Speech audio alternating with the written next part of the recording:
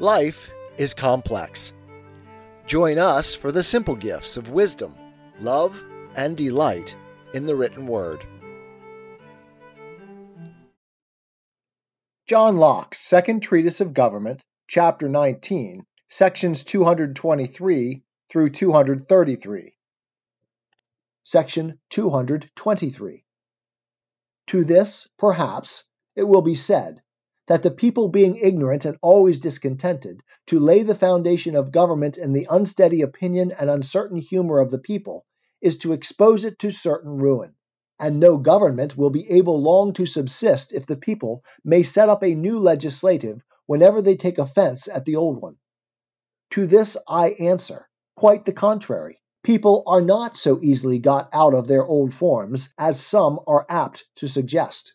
They are hardly to be prevailed with to amend the acknowledged faults in the frame they have been accustomed to. And if there be any original defects, or adventitious ones introduced by time or corruption, it is not an easy thing to get them changed, even when all the world sees there is an opportunity for it. This slowness and aversion in the people to quit their old constitutions has, in the many revolutions that have been seen in this kingdom, in this and former ages, still kept us to, or after some interval of fruitless attempts, still brought us back again to, our old legislative of kings, lords, and commons. And whatever provocations have made the crown to be taken from some of our princes' heads, they never carried the people so far as to place it in another line. Section 224. But it will be said this hypothesis lays a ferment for frequent rebellion. To which I answer, first, no more than any other hypothesis. For when the people are made miserable and find themselves exposed to the ill usage of arbitrary power, cry up their governors as much as you will for sons of Jupiter. Let them be sacred and divine, descended or authorized from heaven. Give them out for whom or what you please. The same will happen. The people generally ill-treated, and contrary to right, will be ready upon any occasion to ease themselves of a burden that sits heavy upon them. They will wish and seek for the opportunity, which in the change, weakness, and accidents of human affairs seldom delays long to offer itself. He must have lived but a little while in the world, who has not seen examples of this in his time. And he must have read very little who cannot produce examples of it in all sorts of governments in the world. Section 225. Secondly, I answer, such revolutions happen not upon every little mismanagement in public affairs. Great mistakes in the ruling part, many wrong and inconvenient laws, and all the slips of human frailty will be borne by the people without mutiny or a murmur.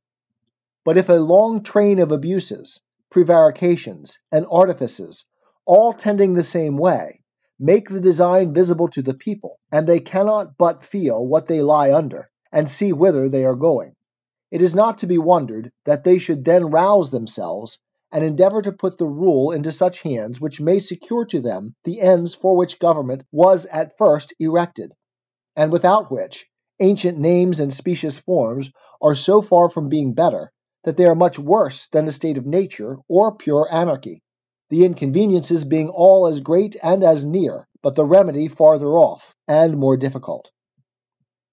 Section 226.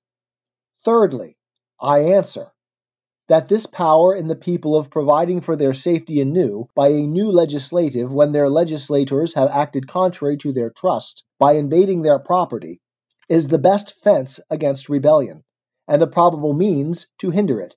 For rebellion being an opposition, not to persons, but authority, which is founded only in the constitutions and laws of the government, those, whoever they be, who by force break through, and by force justify their violation of them, are truly and properly rebels. For when men, by entering into society and civil government, have excluded force, and introduced laws for the preservation of property, peace, and unity amongst themselves, those who set up force again in opposition to the laws do rebellare, that is, bring back again the state of war, and are properly rebels, which they who are in power, by the pretense they have to authority, the temptation of force they have in their hands, and the flattery of those about them being likeliest to do, the proper way to prevent the evil is to show them the danger and injustice of it, who are under the greatest temptation to run into it.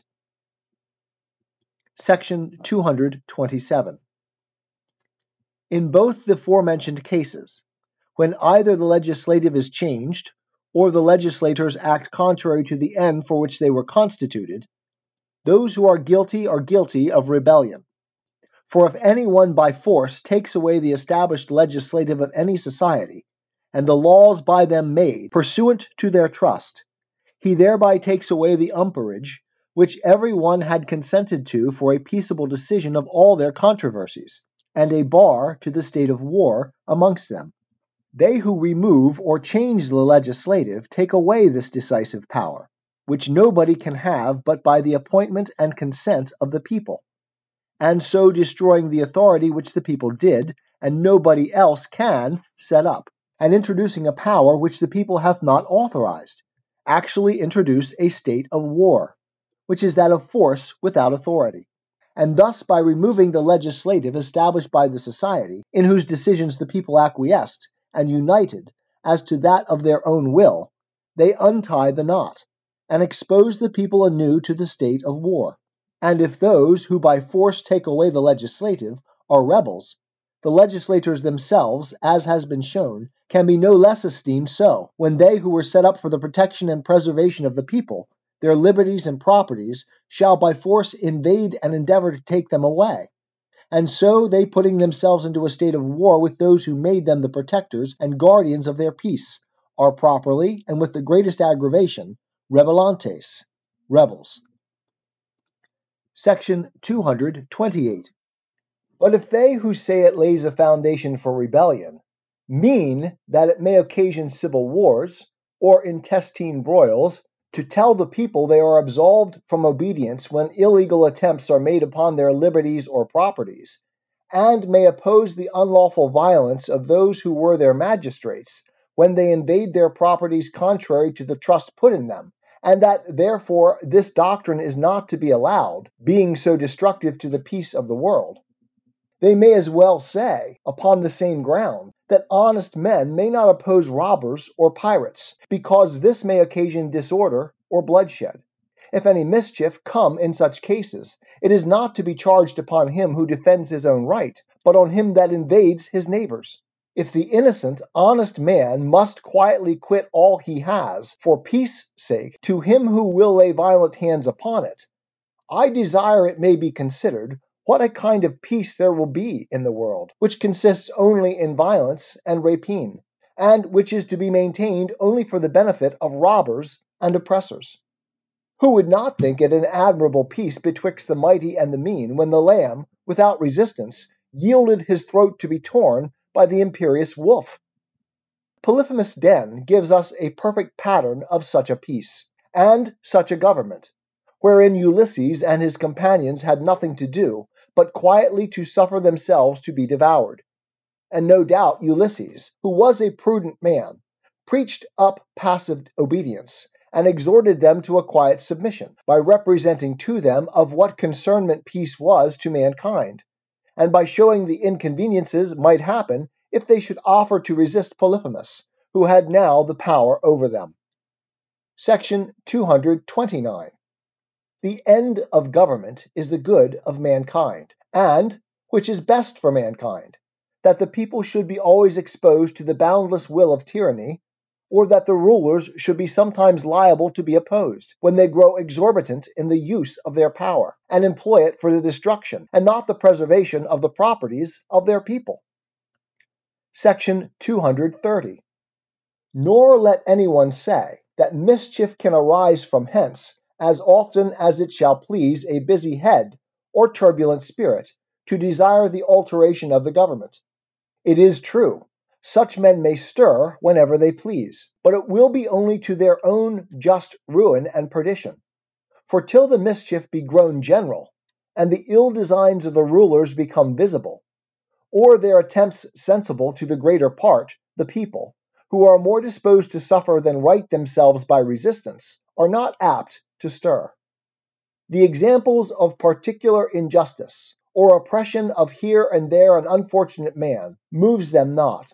But if they universally have a persuasion, grounded upon manifest evidence, that designs are carrying on against their liberties, and the general course and tendency of things cannot but give them strong suspicions of the evil intention of their governors, who is to be blamed for it?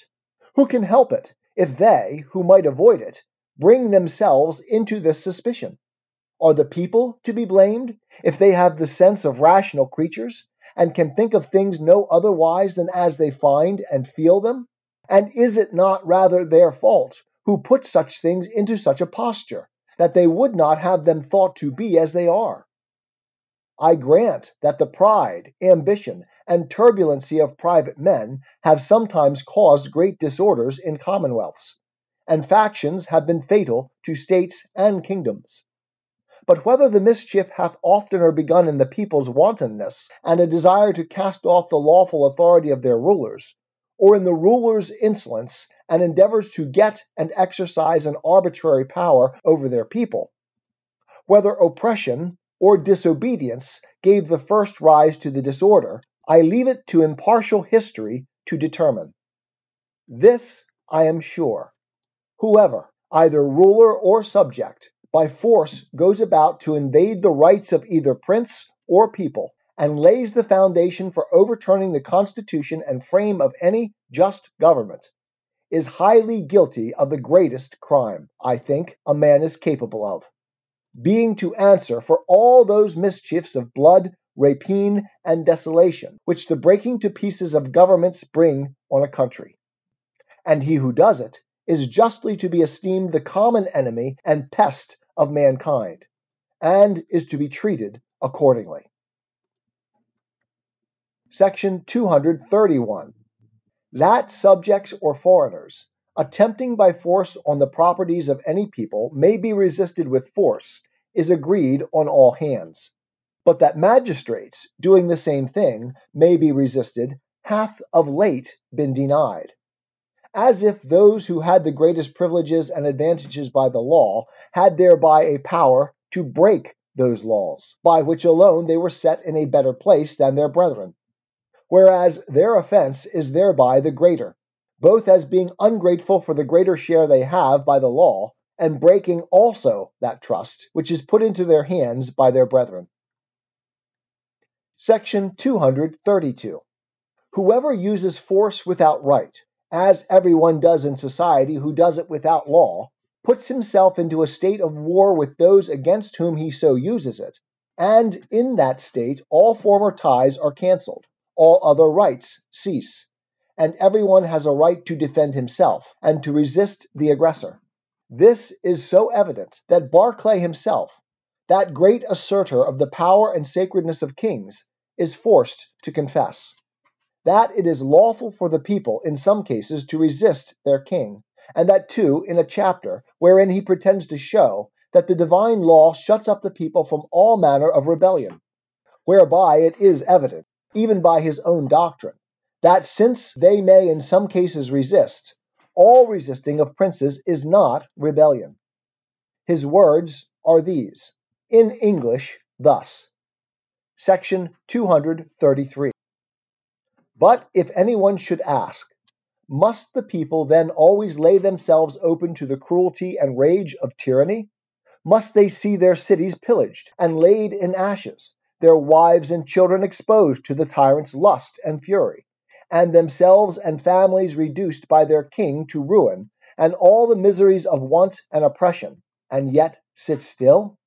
Must men alone be debarred the common privilege of opposing force with force, which nature allows so freely to all other creatures for their preservation from injury? I answer, self-defense is a part of the law of nature, nor can it be denied the community, even against the king himself. But to revenge themselves upon him must by no means be allowed them, it being not agreeable to that law.